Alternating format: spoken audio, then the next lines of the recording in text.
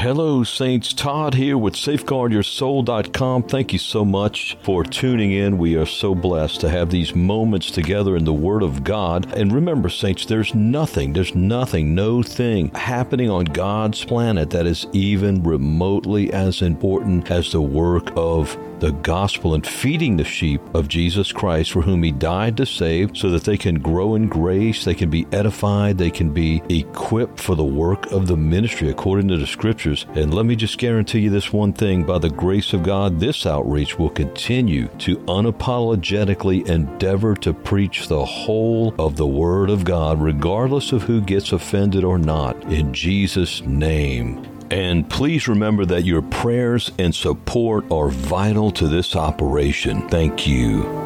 In Luke chapter 6, verse 20, Jesus says this. He says, "Blessed be ye poor, for yours is the kingdom of God." Matthew chapter 5 version of the Beatitude, or what we call the Beatitudes. Remember, Jesus gave many sermons and fed more than one group of thousands of people. See that there are differences there. Luke is not necessarily writing about the exact same sermon that Matthew was putting on record. In fact, this one is only 4 or 5 verses here. Luke chapter 6, verse 20 through 21. Let's take a look at that. "And he lifted up his eyes on his disciples and said, Blessed be ye poor, for yours is the kingdom of God." Now, what is he talking about poor there? Because Matthew 5:3, he said, "Blessed are the poor in spirit, for theirs is the kingdom of heaven," right? But here he just says, "Blessed are be ye poor, for yours is the kingdom of God." Let's keep reading, and I believe we'll get a little context here. Then he says, "Blessed are ye that hunger now, for you shall be filled. Blessed are ye that weep now, for ye shall laugh. Blessed are ye when men shall hate you, and when they shall separate you from their company, and shall reproach you, and cast out your name as evil, for the Son of Man's sake. Rejoice in that day, and leap for joy. For behold, your reward is great in heaven, for in like manner did their fathers unto the prophets. But woe unto you that are rich," he says, verse 24, "for ye have received your consolation. Woe unto you that are full, for ye shall hunger. Woe unto you that laugh now, for ye shall mourn and weep. Woe unto you when all men shall speak well of you, for so did their fathers to the false prophets." So we have several, let's see, 1, 2, 3, looks like 3 blesseds. Blessed are you poor, blessed are ye that hunger now, blessed are you when men shall hate you. And then he has rejoice in that day. Rejoice when these things are happening to you as you serve the Lord. And this was so very applicable, if you will, in a practical sense. We saw it in the history that we read in Holy Scripture, and we're going to read a little bit in the New Testament, other places here in a minute. But we're also going to see that now, and it's already happening around the world where believers are going to be persecuted. In fact, the mark of the beast is going to cause a lot of people's faith to be tested. If you take the mark of the beast, you cannot be saved. Revelation 13 and 14. And so true believers will not take the mark of the beast, and they're going to have to trust God by faith. And now would be the best time to cry out to God, beloved. Go on a fast regularly to ask the Lord to help you to trust Him and to increase your faith. It might be the very prayer that saves your eternal soul. And I don't say that lightly at all. I believe that's Luke 17:5, where the apostles said, Lord, increase our faith. They asked Jesus. He did not rebuke them. That means it's a legitimate prayer that God honors. Yeah, that was Luke 17:5. So Jesus says, "Blessed are the poor, ye poor," specifically ye. "Blessed are ye that hunger now, blessed are ye that weep now, for ye shall laugh in the resurrection." So you're dying to self now and suffering. In other words, you're weeping now. That's the death and burial. But later, you're going to laugh, not only temporarily, but forever. So, and let me draw your attention. We got so many rich scriptural messages on the website. One of them is called "Lord, Increase Our Faith." Just put in the word "increase" or "increase our faith" in the search box. Also, we have another one called "Suffering Saints and the Savior." That's going to come into play here in a minute in our message today. Also, "Better is the end of a thing than the beginning thereof." In other words, the resurrection resurrection is going to be much sweeter than the dying and burial, right? Jesus had to first go to Gethsemane before he went to the cross, and then he was raised up or resurrection and freed from the bonds of being in the flesh. And that's what's coming for every true born-again believer who also endures to the end. And you're going to hear us teach not only initial salvation, but final salvation, which is taught all the way through the Bible and especially in the New Testament. You have to endure to the end to be saved, or everything is going to be lost. Doesn't matter whether or not you like it or not. That's what the Word of God states. And anybody who's not teaching that is a lying devil from the pit of hell. I can tell you that right now. Don't even get me going in that direction right now, but I'm going to make that statement. And as you listen to the Word of God on this podcast, and I want to ask you also to share it with others, and also maybe do a review if you're listening on Google Podcast, Spotify, Apple. Feel free to do a review, etc., and share it with others. But you're going to hear as we endeavored to disclose the full counsel of God's Word, which clearly teaches that you've got to endure to the end to be saved. You got to continue in the faith. Colossians 1:23. You have to abide, which means to remain in Christ to the end, or you're going to be cast into the fire. That's what Jesus taught. John chapter 15, verse 6, Matthew 10:22 and 24:13, etc. All the apostles taught this. And you can find that not only all over the site. We got a book, though, also, a 730-page blockbuster called Lie of the Ages, and it is available on the bookstore at safeguardyoursoul.com. And let me say this while I'm at it. Thank you for those who are supporting. We've got about 5 to 8 people supporting on a monthly basis. And I'll tell you what, we couldn't do what we're doing or be sustained as we are right now without them, without you. God bless you. And if you're being tempted to help, we would love to have your help. We are laborers together with God. 1 Corinthians chapter 3, verse 9. We, as the body of Christ, to see the Lord's gospel ministered to saints and sinners alike in this late last hour as we look so eagerly and with great joy for the return of our Lord Jesus Christ. So another one of these is better is the end of a thing.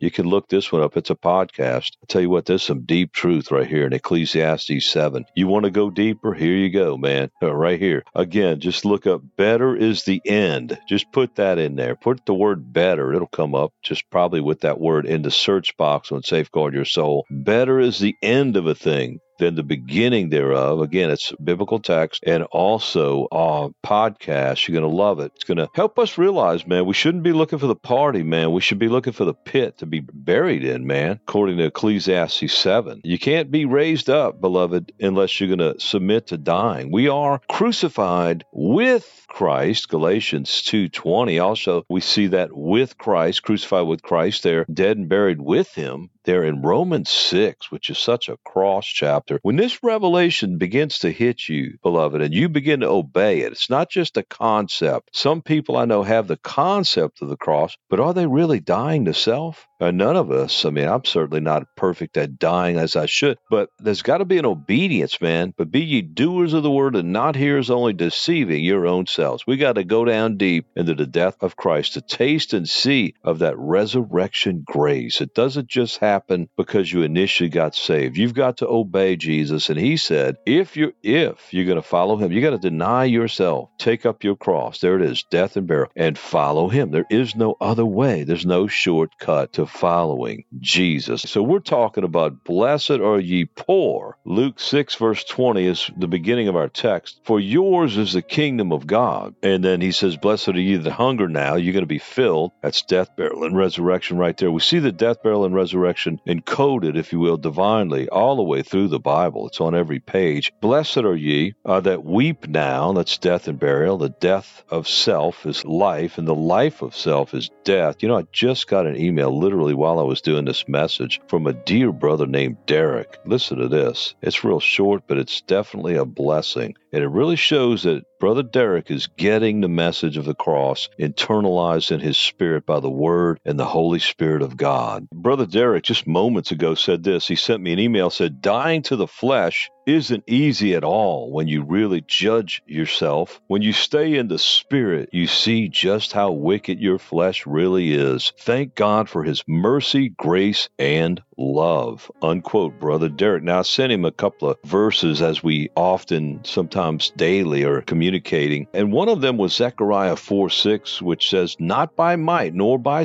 power, but by my spirit, saith the Lord. It's not by the might or the power or the will of the flesh, but it's a compliance with God and an obedience, whether we understand it or not. Let's just face it, folks. We're not going to understand to the fullest. We see through a glass darkly in this life as we study the Word of God. We seek the Lord for understanding, but we're not going to see it in all of its glory in this body. We do see through a glass darkly. We do understand the Word of God, but we've got to obey the Word of God. In fact, nothing happens till we do. But be ye doers of the Word, right? James 1:22, and not hearers only, deceiving your own self. The truth, it's not the truth that sets you free so much as it's you get set free when you obey the truth. See, that's what Jesus was saying there in John 8:31 and 32. When many had believed on him, he said, if he didn't look at them and say, dude, y'all are once saved, always saved. Man, you're eternally secure. You're sealed to the end. You can never lose your salvation. Oh, no.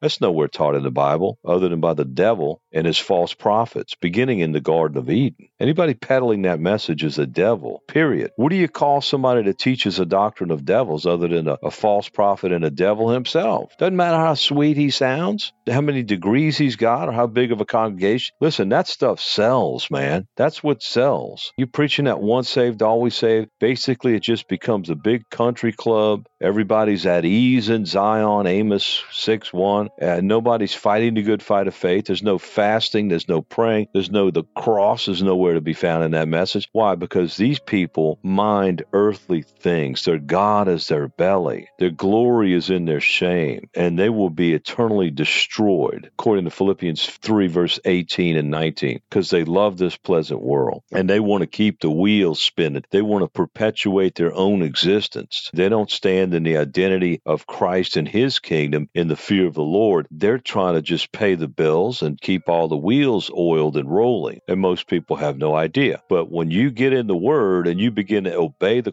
Lord Jesus and his cross message, you're going to have less and less in common with these Laodicean fake churches who are lukewarm. And Jesus said all you got to do is to go to hell, to be spewed, be rejected like the 5 foolish virgins in Jesus' parable in Matthew 25, 1 through 13, is to become lukewarm after you are saved. And you're going to be vomited, spewed from his mouth. It's kind of like a guy and a girl who are engaged to be married. Now, is the girl going to go through? Is the engaged lady actually going to go through with the marriage if this guy that she's engaged to, she realizes he's just really kind of lukewarm about me? No sane woman is going to marry him, and vice versa. And that's what happened when Jesus shut the door in the face of the 5 foolish virgins who were lukewarm. They couldn't decide whether or not they really loved this bridegroom. And Jesus said, you made your decision. You're not with me, you're against me. Boom. So God isn't playing, folks. There is no neutral position. Jesus said, he that is not with me is against me. Luke 6, he's talking about who's blessed, and now he says to rejoice in that day. That is when you're reproached, you suffer persecution, you're lied about. Notice this. They cast out your name as evil. You ever have that happen? Of course you have if you're walking with Christ. They separate you, he says here, from their company. You're excluded, man. And then he says, rejoice when you see these things. This is proof that you're a child of God. Rejoice in that day and leap. Don't just rejoice. Leap for joy, man. Do a little dance for Jesus. I think we got a message on the website, safeguardyoursoul.com, called Do a Little Dance for Jesus. Just put in the word dance in the search box. Rejoice in that day and leap for joy. For behold, your reward is great in heaven. Your reward's going to be great where it really counts. For in the like manner did their fathers unto the prophets. The Apostle Paul said, we look not at the things which are seen, but at the things which are not seen. For the things which are seen are temporal, they're temporary. But the things which are not seen are eternal. But the only way you can see them is to peer into the Word of God. And that's what we're doing right now. Notice verse 24. But woe unto you that are rich, for you have received your consolation. Woe unto you that are full, you have no need of anything, for you shall hunger. Woe unto you that laugh now, for you shall mourn and weep. I don't know about you. I want the end product of my existence to be on resurrection joy. I want to be one of these blessed saints Jesus is talking about beginning in verse 20, who, though they weep now, they're going to laugh forever in the New Jerusalem with Jesus and all the saints of all ages. But those who put themselves first instead of Jesus, and it's shown in the way they spend their money, the way you spend your resources that God allowed to be put in your hands is a direct reflection of the priorities of your heart, and you cannot fool God. Be not deceived. God is not mocked, for whatsoever a man soweth, that shall he also reap. The Apostle Paul said this, if you sow sparingly, you're going to reap sparingly. But if you sow bountifully, you're going to reap bountifully. So woe to the rich, they already have their consolation, because everybody was born naked, and we're all going to die naked and go exactly where we belong, where we chose to go by the way we lived in this temporal world. Nobody's going to have a debit card or a paper dollar or any kind of, any kind of medium of exchange when you die. Cryptocurrency or Bitcoin, etc. No, when you die, man, that's it, dude. You're done. You could die today, by the way. And Jesus said, what good would it be for a man to gain the whole world, to gain everything, to own everything in the whole world, and lose his own soul? For what shall a man give in exchange for his soul? If you're listening to this message and you are not 100% that you're going to go to heaven if you die today, the good news is that you can be, but you've got to act now. You've got to repent. You've got to do business with God. You've got to turn to God and tell him what he already knows, because he sees everything, that you've sinned against him. You've gone your own way. You've done things according to your own will, but now you're willing to settle out of court and to say, Lord, I'm a sinner, Father. You know it. I've lied, I've stolen, thou shalt not steal, thou shalt not bear false witness. I've used your name in vain, Lord, and you're holy. And you said you shall not take the name of the Lord your God in vain. I've had myself first and not you. You said you shall have no other gods before me. I bowed down to statues and images and paid homage to demon gods. And I'm coming to you right now as an idolatrous, sinful, adulterous, whoremongering,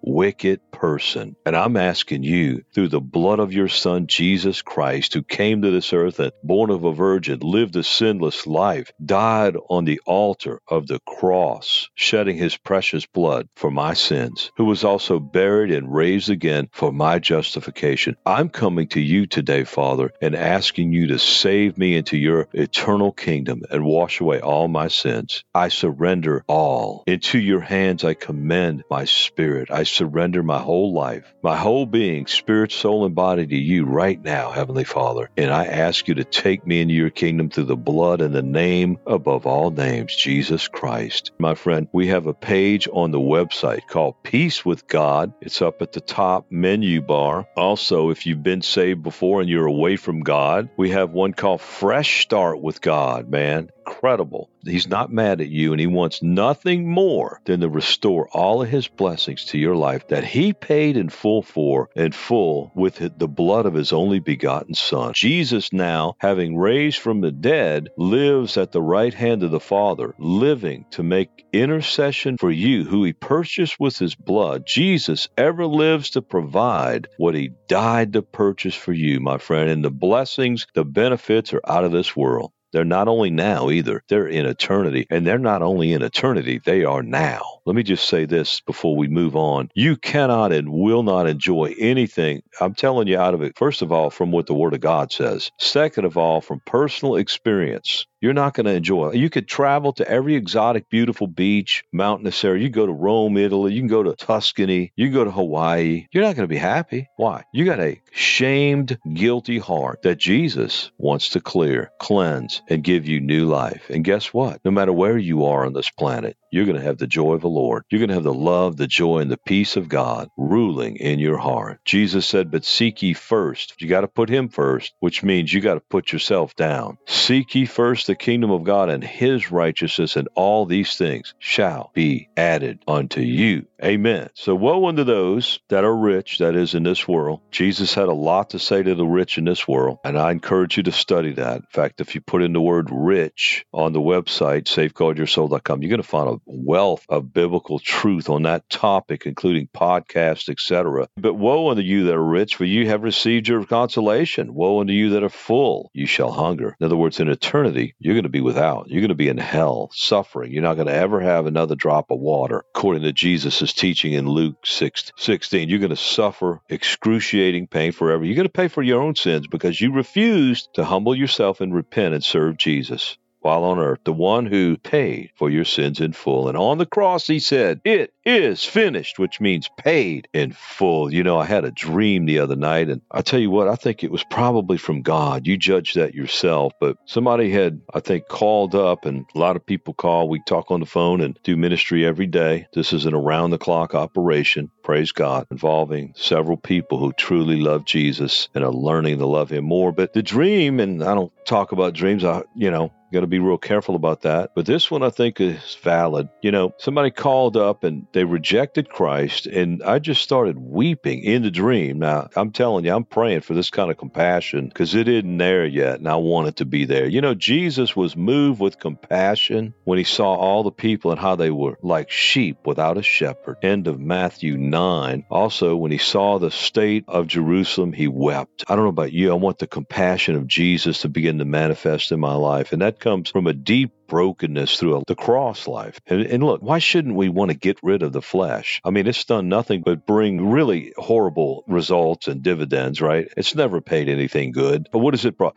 Death, separation from God, shame, guilt. You're miserable. You travel all over, you eat at all these amazing restaurants, you got all of these great vehicles and, clothes and shoes, but you're still miserable. That can't fill your heart. You can only be satisfied. Bible uses the word satisfied many times if you're going to put God first, as we've been talking here. Put God first, friend. It's not going to work. What do you have to lose other than the misery? Because if you're not serving Jesus, you're miserable, man. I can tell you from experience. So why are you holding on? Why not let go and let God? So in the dream, maybe God gave me this dream to have me pray, Lord, and I did. Lord, give me this kind of compassion. I was just weeping with this lady on the phone. I said, "Ma'am, why? Why would you reject Jesus who came from heaven to earth to shed his blood to save you?" And it was more intricate than that. There was a deep compassion. And I don't know why I started saying that here in this message, but may God do that for each of us. Amen. The word compassion. You can look on safeguardyoursoul.com and look up the word compassion. Man, we got some stuff on that that'll just bless you big time. So I've got something here that really helps us, I believe, to see what's going on in this passage. That our main passage here is Luke 6:20. Just start there and read through 26. It gives the blessedness, the blessings, and then the rejoice, and then also the woes of Jesus. First, in the last half of this passage, again, Luke 6, beginning in verse 20. And, here's a commentary I really like about this. Of these words spoken by the Lord Jesus Christ in Luke 6, Believer's Bible Commentary notes the following. Listen to this. Jesus chose 12 disciples, he says, and sent them out poor, hungry, and persecuted. Can the world be evangelized that way? He asked. And the answer is yes. And in no other way. The Savior began with 4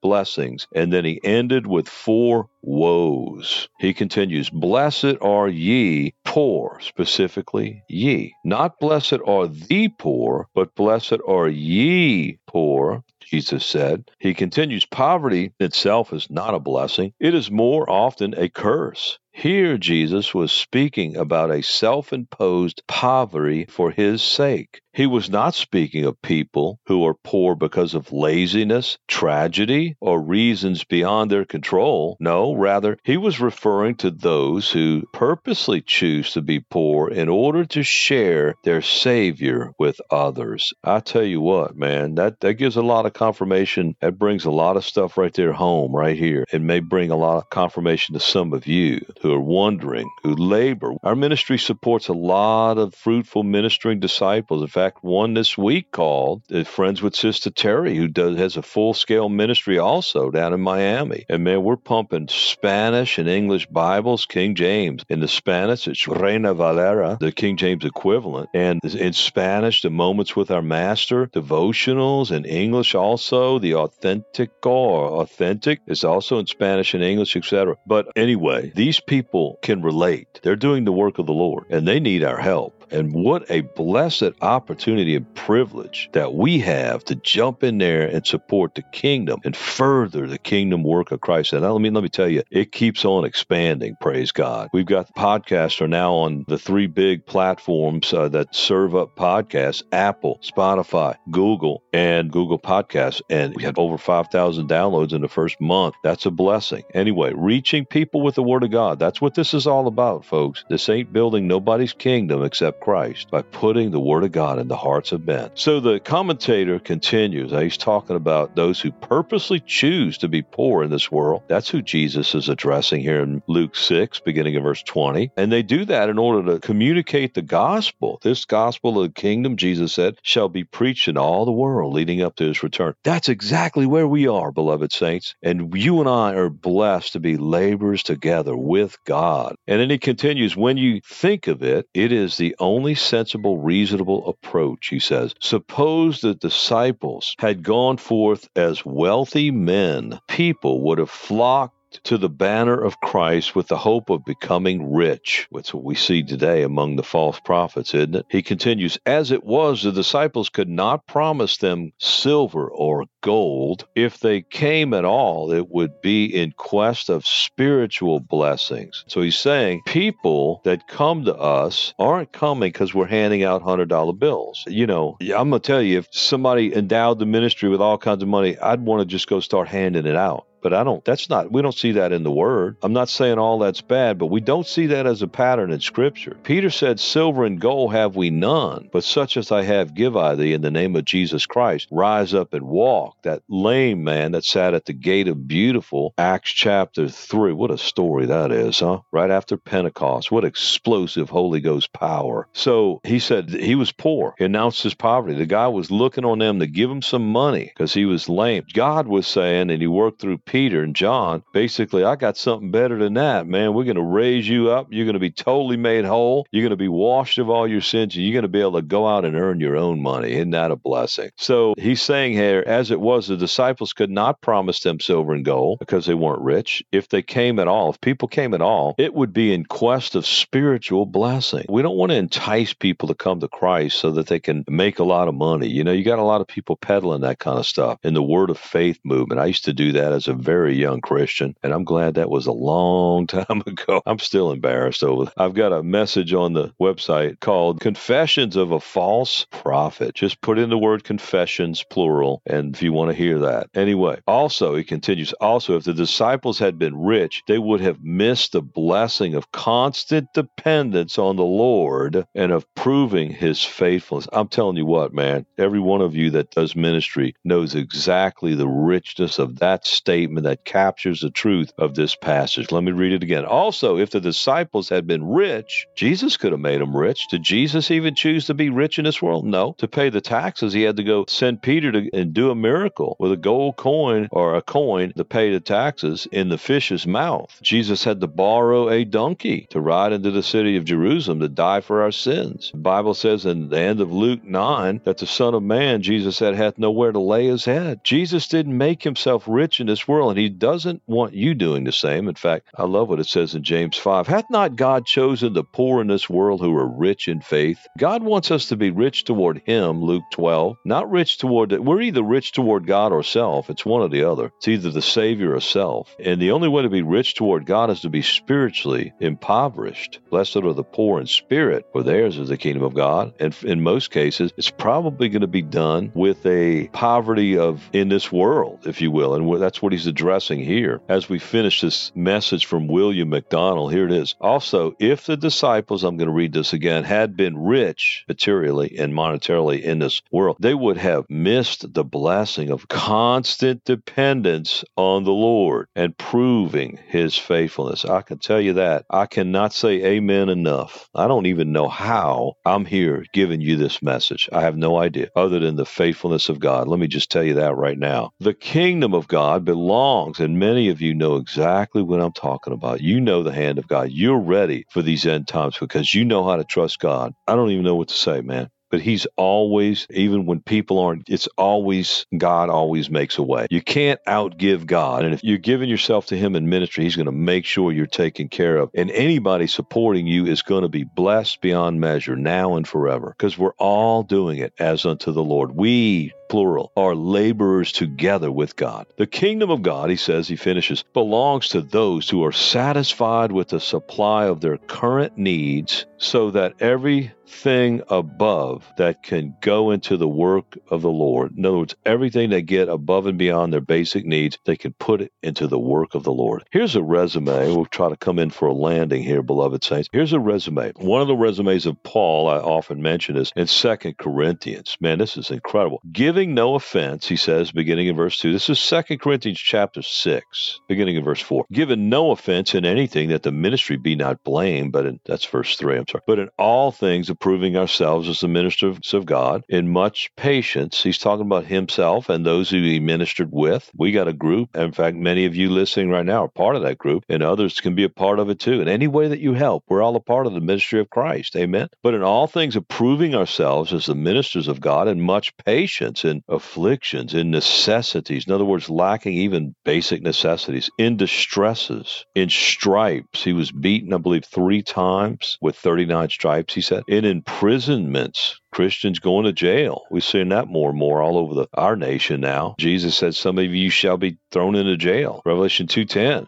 You pray for your brothers when that happens. Don't condemn them, no matter why they went, to pray for them. Paul said, don't be ashamed of my chain. What does that mean? Don't be ashamed that I was put behind bars. It was for the testimony of Christ. And even if it wasn't, man, maybe God's putting them, as we see in the end of Daniel 11 and Daniel 12, God's putting it in there so that they can truly repent and seek him and be purified and ready to meet Christ, man. God looks at the eternal things, not the temporal. You got only one place to look if you're thrown in jail, right? Which direction is that? Up. Got a lot of ugly in the other directions, right? You're thrown in there with people that you didn't ask to be their roommate. Listen, by the way, we've got a very blessed, fruitful prison ministry. We're constantly dropping the scripture-rich books into the prisons, man, every week. What a blessing. In imprisonments, in tumults, or all kinds of tumultures, like in the book of Acts, he's talking about all those people. They wanted to kill him. In fact, the disciples had to let him down in a basket down this wall so he could escape. That was one instance of that. In labors, ministry is a lot of work. Oh, it's such a blessing, isn't it? But it's nonstop, man.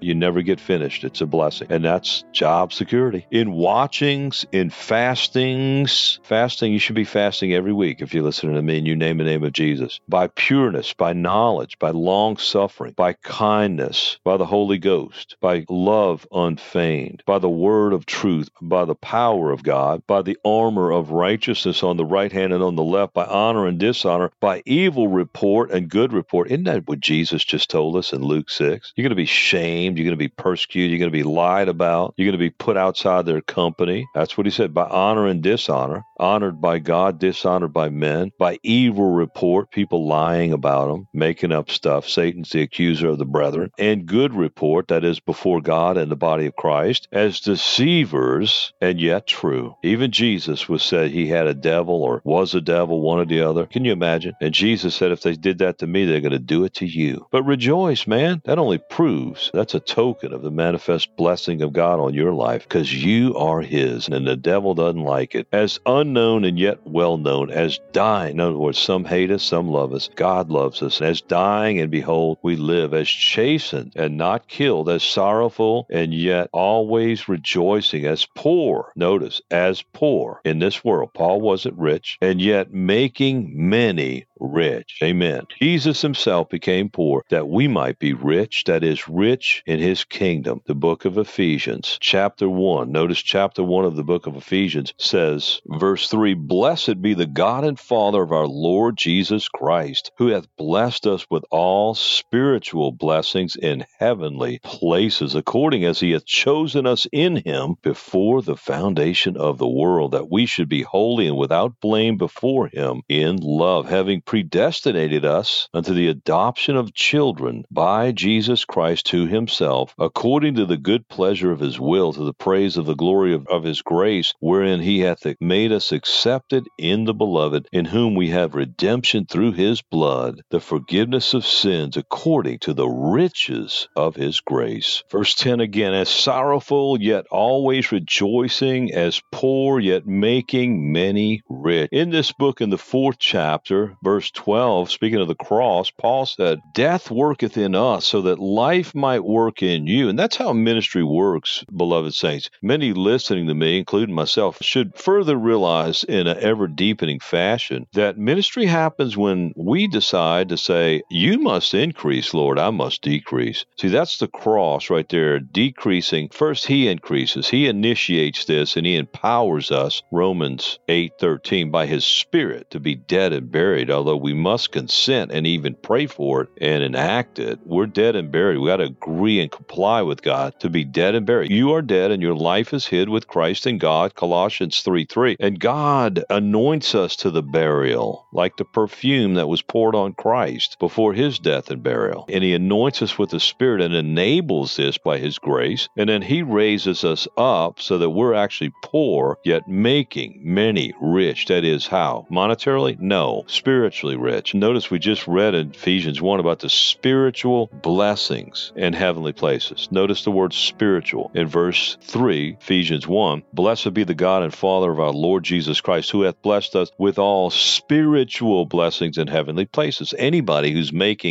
getting you to chase after the riches of this world is a tool of the devil to get you coveting greedily and running greedily after the things of this fleeting world. And it's going to damn your soul if you take the bait. Jesus said, no man can serve two masters. No man can serve both God and mammon. And also Ephesians 5 says, a covetous man who is an idolater hath no inheritance in the kingdom of Christ. I don't know how it could be any clearer than that. So as sorrowful, yet always rejoicing, as poor, yet making many rich, as having nothing, and yet possessing all things. Now, one man wrote this concerning that verse. He said, there was sorrow in connection with the ministry, and yet Paul, and that's what we've been talking about this whole time, because that's the context of our main text in Luke 6. Jesus is saying that those who give up their life in this world and serve him are going to mourn now, but they're going to laugh and rejoice for all eternity with him. That's the death, burial, and resurrection right there, in a lifetime panoramic sense, if you will. There was sorrow in connection with the ministry, he says, and yet Paul was always rejoicing. Needless to say, he sorrowed over rejection of the gospel message, over the failures of God's people, and over his own shortcomings. Yet, he continues, yet when he thought of the Lord and the promises of God, there was always great cause to look up and rejoice. He continues, Paul was a poor man as far as this world's goods are concerned. We do not read of his having property and wealth, yet think of the lives that have been enriched through his ministry. Wow. You and I are probably directly the fruit of Paul's ministry, of Christ through Paul. We definitely are, because we're reading his words right here in these scripture that we're reading today, divinely inspired. He says, though he possessed nothing, yet in a sense he had all things that really counted, the things that really counted. In these climacteric sentences that we just read out of 2 Corinthians 6, one writer says, Paul lets his imagination loose and it plays like lightning on the clouds. What a beautiful passage. So as we close, what we have in this message today, in these passages, in the communication of God to us through his word and by his Spirit, is that those who suffer now doing the will of God, putting God first no matter what, as first lover of our lives, are going to be blessed for all eternity. Those who are the enemies of the cross are minding earthly things, Philippians 3:18 and 19, because their God is their belly, or their carnal appetites. They put themselves first. They mind earthly things. And he told us that even weeping, that these are the enemies of the cross of Christ, and their end is destruction. They're going to hell. But he says this in verse 20, Philippians 3, for our conversation, in other words, our whole way of life is what that means on this earth,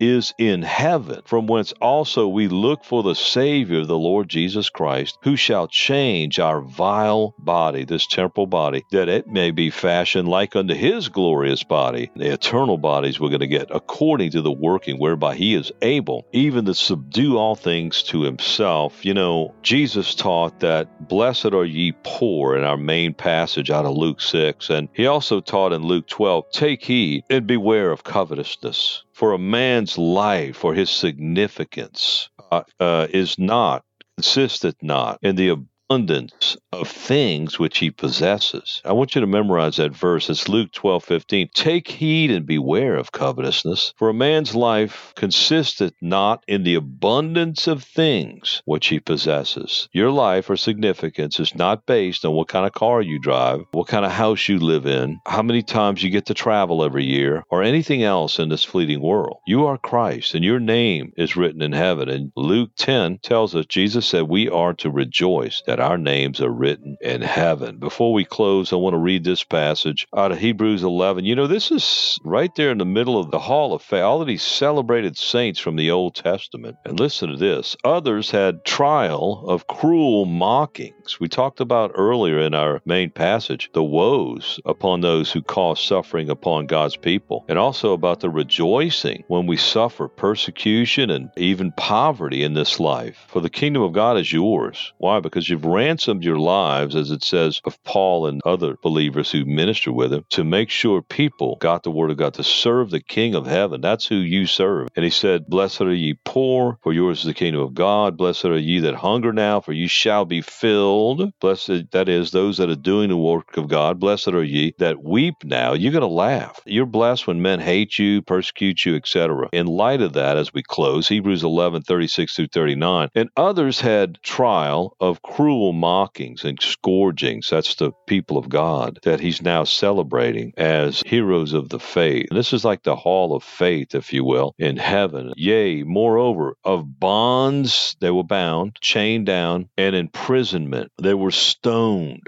They were sawn asunder, cut in half. Wasn't that Isaiah? They were tempted. They were slain with the sword. This is God's people. They wandered about in sheepskins and goatskins. That's all they had to put on. That's all the clothes they had, folks. They had to get it from animals. Being destitute, that means having nothing. Afflicted, tormented, of whom the world was not worthy. They wandered in deserts and in mountains. Think about it. They had no home to live in. They lived in caves, deserts, and in mountains, in the wilderness, and in dens and caves of the earth. And these all, having obtained a good report through faith, received not the promise, and yet they still endured and followed the Lord, even though it cost them everything in this world. And, you know, this is before Jesus came. All of these people he's talking about here in the Old Testament, and they didn't have the blessed Holy Spirit living in them. Remember, Jesus said that it's better that he dies and goes away and goes back to the Father, because then he's going to send the Holy Spirit to live in each one of us and empower us to walk with him and to do his work. John 16:7, Acts chapter 1, verse 8. Then it says in the last verse, Hebrews 11:40, as we close, God having provided some better thing for us, that they without us should not be made perfect. So God had reserved something better for us in the New Testament under the New Covenant. He had arranged that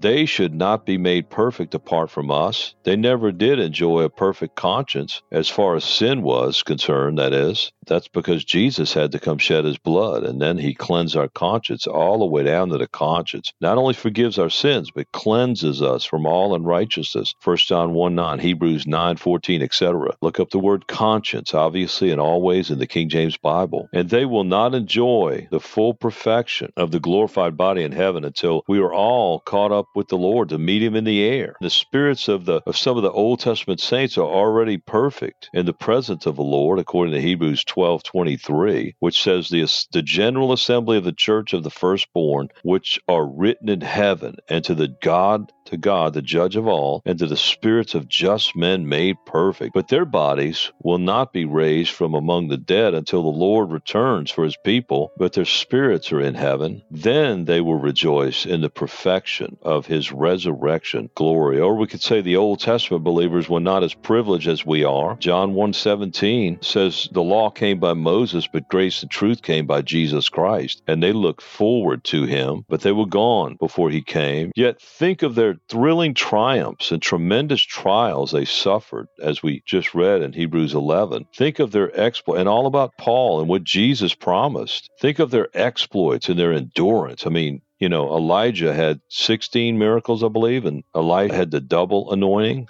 and he had 32. Amazing. They lived on the other side of the cross. We live in the full glory of the cross, beloved saints. Yet how do our lives compare to theirs? We have theirs on record. How do our lives look compared to theirs? This is the challenge of Hebrews chapter 11. Blessed are ye poor, beloved, as you suffer in this life of following Christ. Always remember that he said to rejoice, man. You got nothing but laughter coming. God's going to wipe away all tears from our eyes. There's going to be no more sorrow, death, or pain of any type. 1 Corinthians 2:9, the Apostle Paul says, Eye hath not seen, nor ear heard, neither has entered into the hearts of men the things which God has prepared for them that love him. In Jesus' name. And as Jesus said, remember, beloved, to rejoice when you're persecuted for his name's sake and for doing his work, when you're made to be impoverished. He said, leap for joy. Your reward is great in heaven. So did the prophets of old suffer in such manner. Luke chapter 6. God bless you, my friends. Well, brothers and sisters, it's been a blessing to spend these moments with you in the Word of God. And remember, there's hundreds of more Christ-centered, scripture-rich, edifying podcasts on safeguardyoursoul.com/audios. There's also a store page with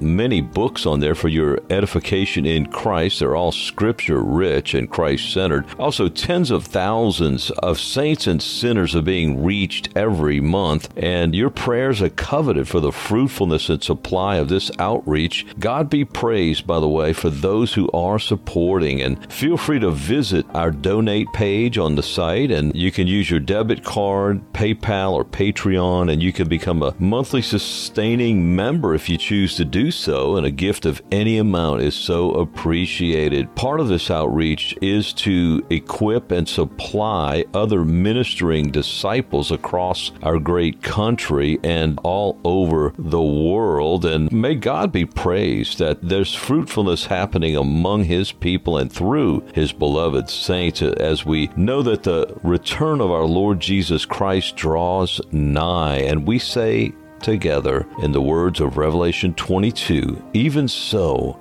come, Lord Jesus. Amen